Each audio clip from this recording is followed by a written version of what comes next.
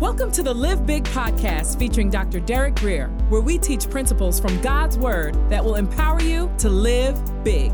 For more information, visit derekgrier.com. Here's Dr. Grier. The issue was this woman was not just crippled on the outside, she was crippled on the inside.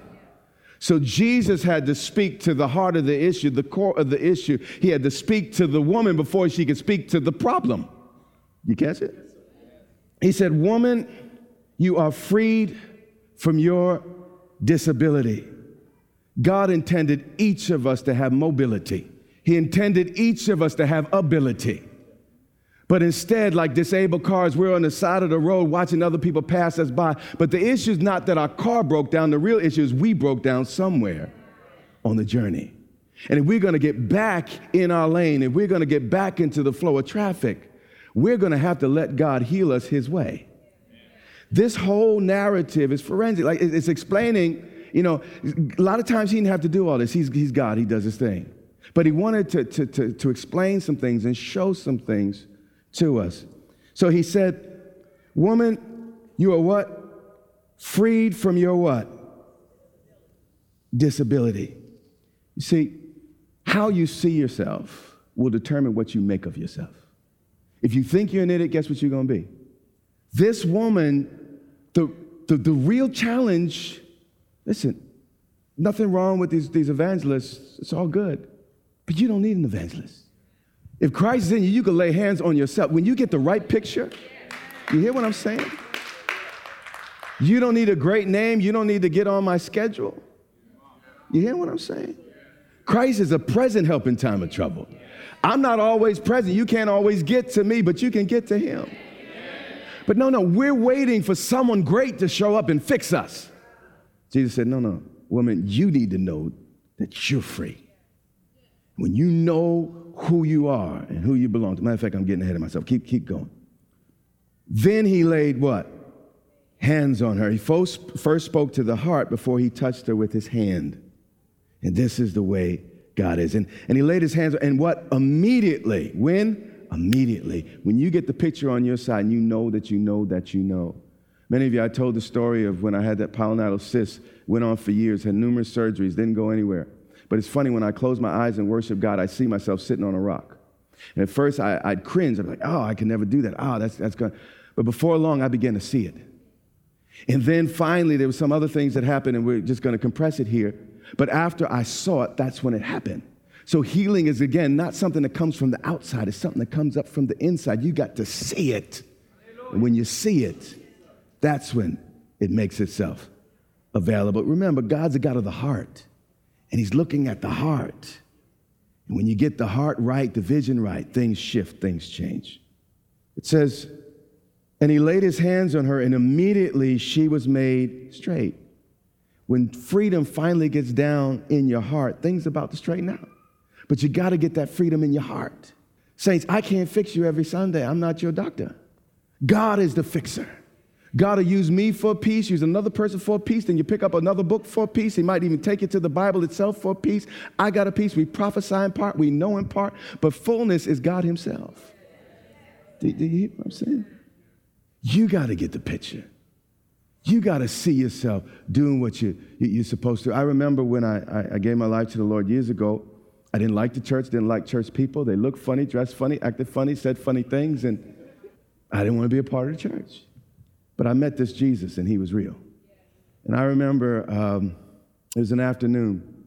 I got in my car, and I felt like I should go to, and by the way, God doesn't always speak to me like this, and but this is what happened this day. And I went to Baltimore Harbor. And Baltimore Harbor was the place I had my first date when I came to Howard in the 80s. And, I always remembered it for that. And I went there, and I had a suit on, which was kind of weird.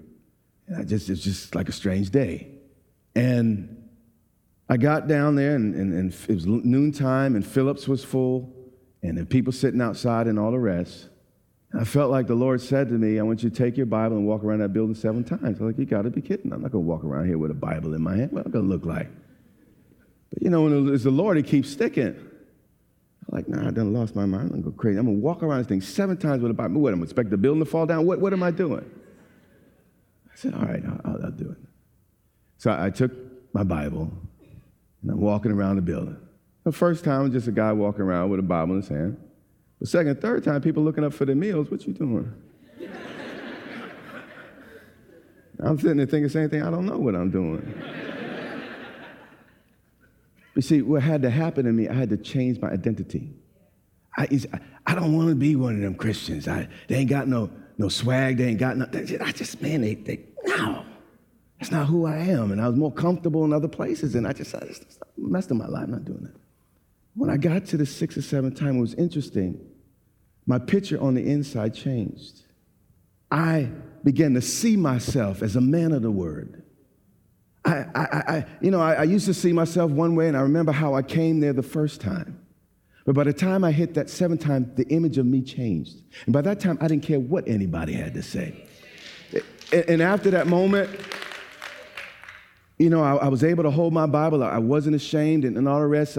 So I take my Bible. I'm telling you, I'm a student in school. I go into the punch out where if y'all remember Prince, what was that song? I'm not gonna mess with the song. But the beer is flowing and all the rest. But I sit there right there. They drinking the beer, me opening the Bible, sharing scripture. And what was interesting, nobody put me down.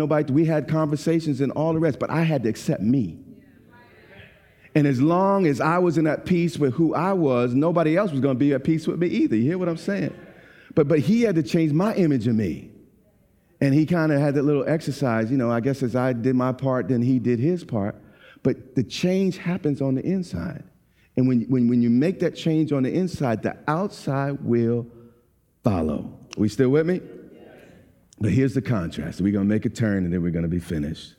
Now, the once bond lady, when she was made straight, she glorified God. And, when God does something genuine and personal in your life, you have a shout, you have a dance that other folk can't quite figure out. It's real to you. Nobody has to force you. No one has to prompt you. Even if they're off up here, you still worshiping, praising God because it's personal. You hear what I'm saying? But here's the contrast. You had this woman. She's praising God.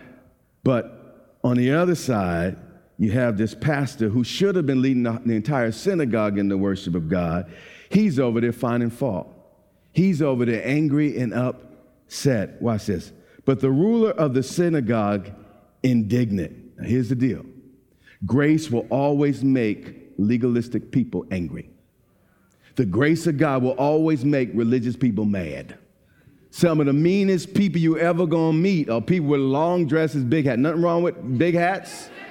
Nothing wrong with it. But religious folk, one of the reasons why religious folk are that way, because they feel God's on their side. But the reality is God so loved the world. Okay, yeah. But the ruler of the synagogue was indignant. His congregation member for 18 years had been bound, bent over in church, never got mad at that situation. Never got mad at that. Matter of fact, every Sunday, they probably sang hymns together. Yeah, I'm all bent over, broke up, and bent down. And that's the type of hymns they sung. It was the type of church they went to. He never got mad at that. But as soon as someone comes with a voice of freedom, all of a sudden, flashes of rage and anger. You hear me? And when the grace of God shows up, it will show people for what they really are. The pastor's fuming because Jesus had healed on the Sabbath. You see, this pastor was more interested in dotting his I's and crossing his T's. His only goal in ministry was really to maintain his granddaddy's and his father's theology and not the truth. He had no appetite for truth. And guys, if we are going to serve God, we got to be hungry for, listen, what they did in that generation, that's what they knew, and that was okay for them because that's all they knew. But years pass, we get a little more light, we get a little more corporate light, we understand more. And in 20 years from now, we're going to look back on it and say, we were so blind, it's like we were living in cake. You hear what I'm saying? But the reality is you got to flow with the light you have. But some people, listen, their whole job is just to maintain it and hold it down. They're not interested in moving forward. They're not interested in progress or advancement. They just want to make sure what their granddaddy, their great-granddaddy taught is still in position. Man, you know what? I'm a good Catholic. I'm a good Baptist. I'm a good charismatic Pentecostal. I'm a non-denomination, and sometimes we're the most arrogant. You hear what I'm saying? Y'all y'all supposed to support me more this morning. Remember what I told you? But for a lot of people, they will not let, Jesus was the Word of God, right? They will not let the Word of God get in the way of their theology. No, my church always does. They will not let the Word of God get in the way of their theology. And that's always a dangerous position. Watch what he does. So the ruler of the synagogue, he says to the people, he doesn't even have the decency to address Jesus. Instead, he appeals to the court of public opinion. So he puts his case between Pookie Ray Ray and Aunt Susie. I was overseas, and a gentleman said, you know, when I come to the States, would you please introduce me to Pookie and Ray Ray? I need to meet them. If your name's Pookie Ray Ray, I don't mean you, okay? He said there are 6 days, this is the rule of the synagogue, in which work ought to be done. So this man starts preaching to Jesus. How many of y'all know that's not a good idea? He said, I am a Catholic, I am a Baptist, I am a Pentecostal, we do it. He said, come on these 6 days. You fit into my box. God, you do as we think you should do. Come on these 6 days and be healed, but not on the Sabbath day. So they began to box with God because God wouldn't fit into his box, and that's what many of us do. Then the Lord answered. Who answered him? Yeah. This is a guy who not only created the Sabbath, he created Saturday all 24 hours. He created the sun that comes up and the moon, you know. He created the wind, and he created everything that had to do with that day. And this guy's going to start lecturing him on what he attended. So Jesus finally had enough. He doesn't get nasty, though. He doesn't raise his voice. But he says, you hypocrites. See, this is when Jesus starts calling folk names. When you don't let the Word of God impact your theology. When you have a position of prominence, but the Word of God has no place in your heart. You insincere man.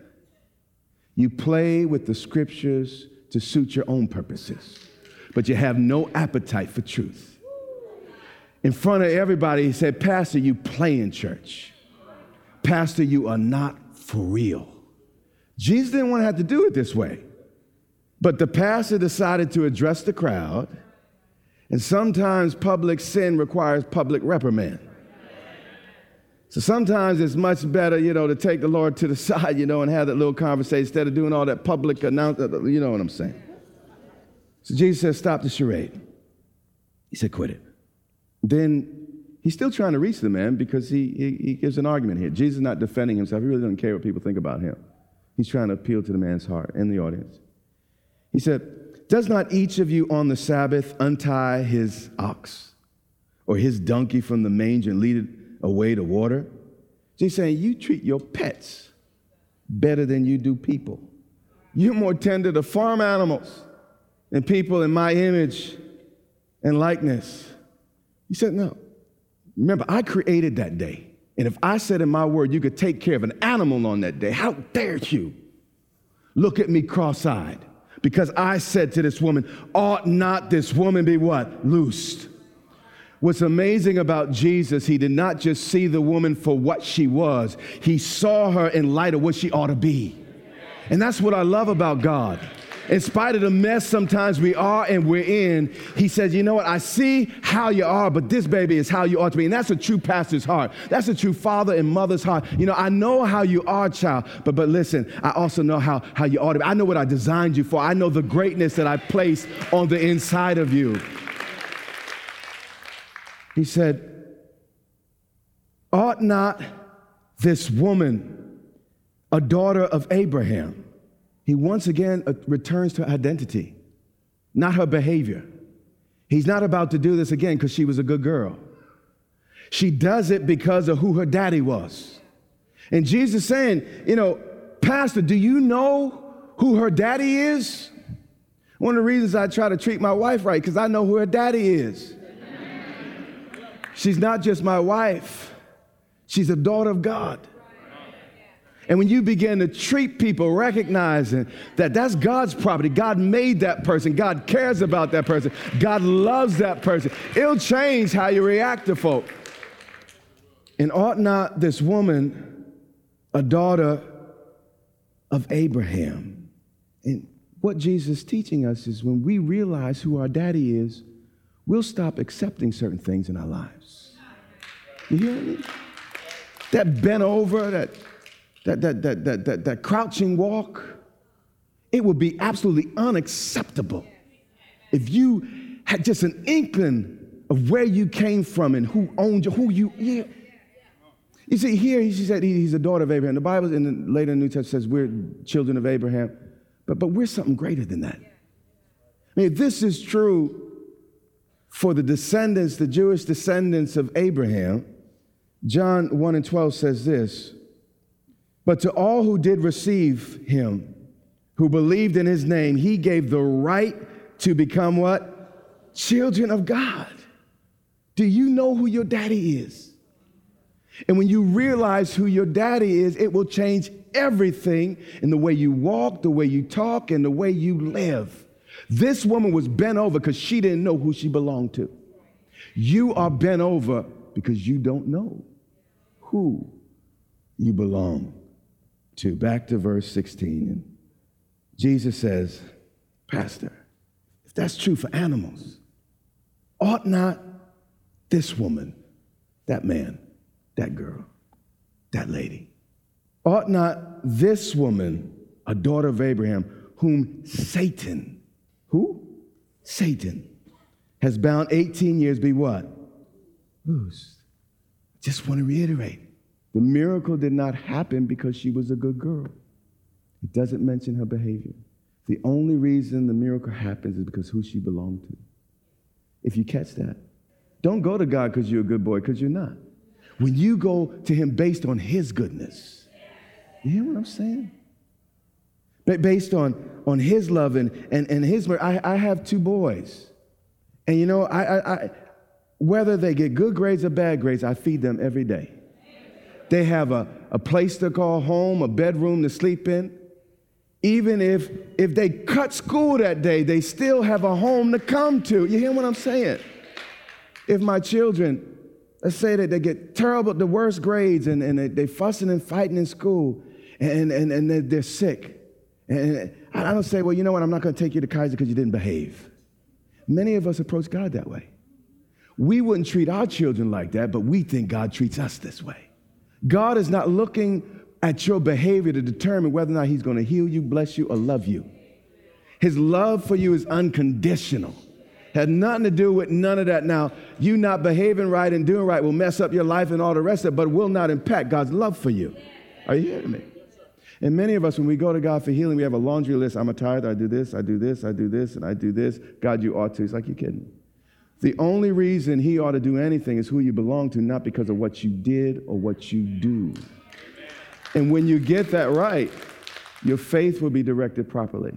And when you have more faith in your sonship, more faith in the family that you belong to than your behavior, finally your behavior is going to start straightening itself out, by the way, because your doctrine is finally pure. And you know what? Certain things I couldn't do in my family because I had to answer to my daddy. I had to answer to my mama. And none of that, some things I didn't want to embarrass. You know, I pushed some of the limits a little bit, but the reality is there's just some things I wouldn't do because of my family.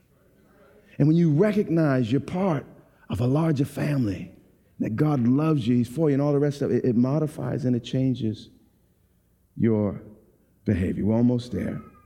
And ought not this woman, a daughter of Abraham, whom Satan had bound 18 years, be loosed from this bond on the Sabbath day, on this Sunday, not next Sunday, not 5 Sundays from now, not next year, this Sunday. But the way your life's going to change is not by you hitting the lottery. It's not even the new car, the new job, none of those things. It's going to be that change on the inside. And when you let God change the inside, everything on the outside begins to fall in place. But deal with the root and it will manage all the fruit, but you got to focus on the main thing. Keep the main thing the main thing. Before he laid hands on her, he had to deal with image. He had to deal with the inside of her. Woman, you need to see yourself as free. You need to see yourself as unbound. Then he laid hands. So my prayer today, in this real simple and kind of quiet message, is that you leave here saying, Lord, show me who I am on the inside. God, I'm not looking for anybody great to do anything for me. Lord, show me my freedom. Show me the family I belong to, Lord. Just change the picture on the inside of me. And I believe as he does that, it's going to position you so when hands are laid and all the rest happens, man, you are ready. And 6 others in that line won't get healed, but you will. Because on the inside, you've already received that which God had for you. Amen? Every head bowed and every eye closed. Lots of different people in this room, lots of different issues. Bent over in a lot of different areas. But those of you in this room, you know you need a change on the inside. You know, man, my picture's not matching God's. God sees this, but I see that, and we're always at odds because of the picture. Is anyone in here that struggles that way? I know I have. I want you to lift your hand if you're in this room. Anybody? I see those hands. You have been listening to the Live Big podcast with Dr. Derek Grier. For more information, visit DerekGrier.com or follow Dr. Grier on social media.